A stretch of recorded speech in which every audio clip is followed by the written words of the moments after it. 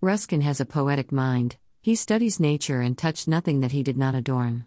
He defined architecture as decoration, added to structure.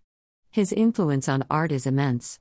His book Seven Lamps of Architecture, 1849, deals with the following. 1. The lamp of sacrifice. 2. The lamp of truth. 3. The lamp of power. 4. The lamp of beauty. 5. The lamp of life. 6. The lamp of memory. 7. The lamp of obedience.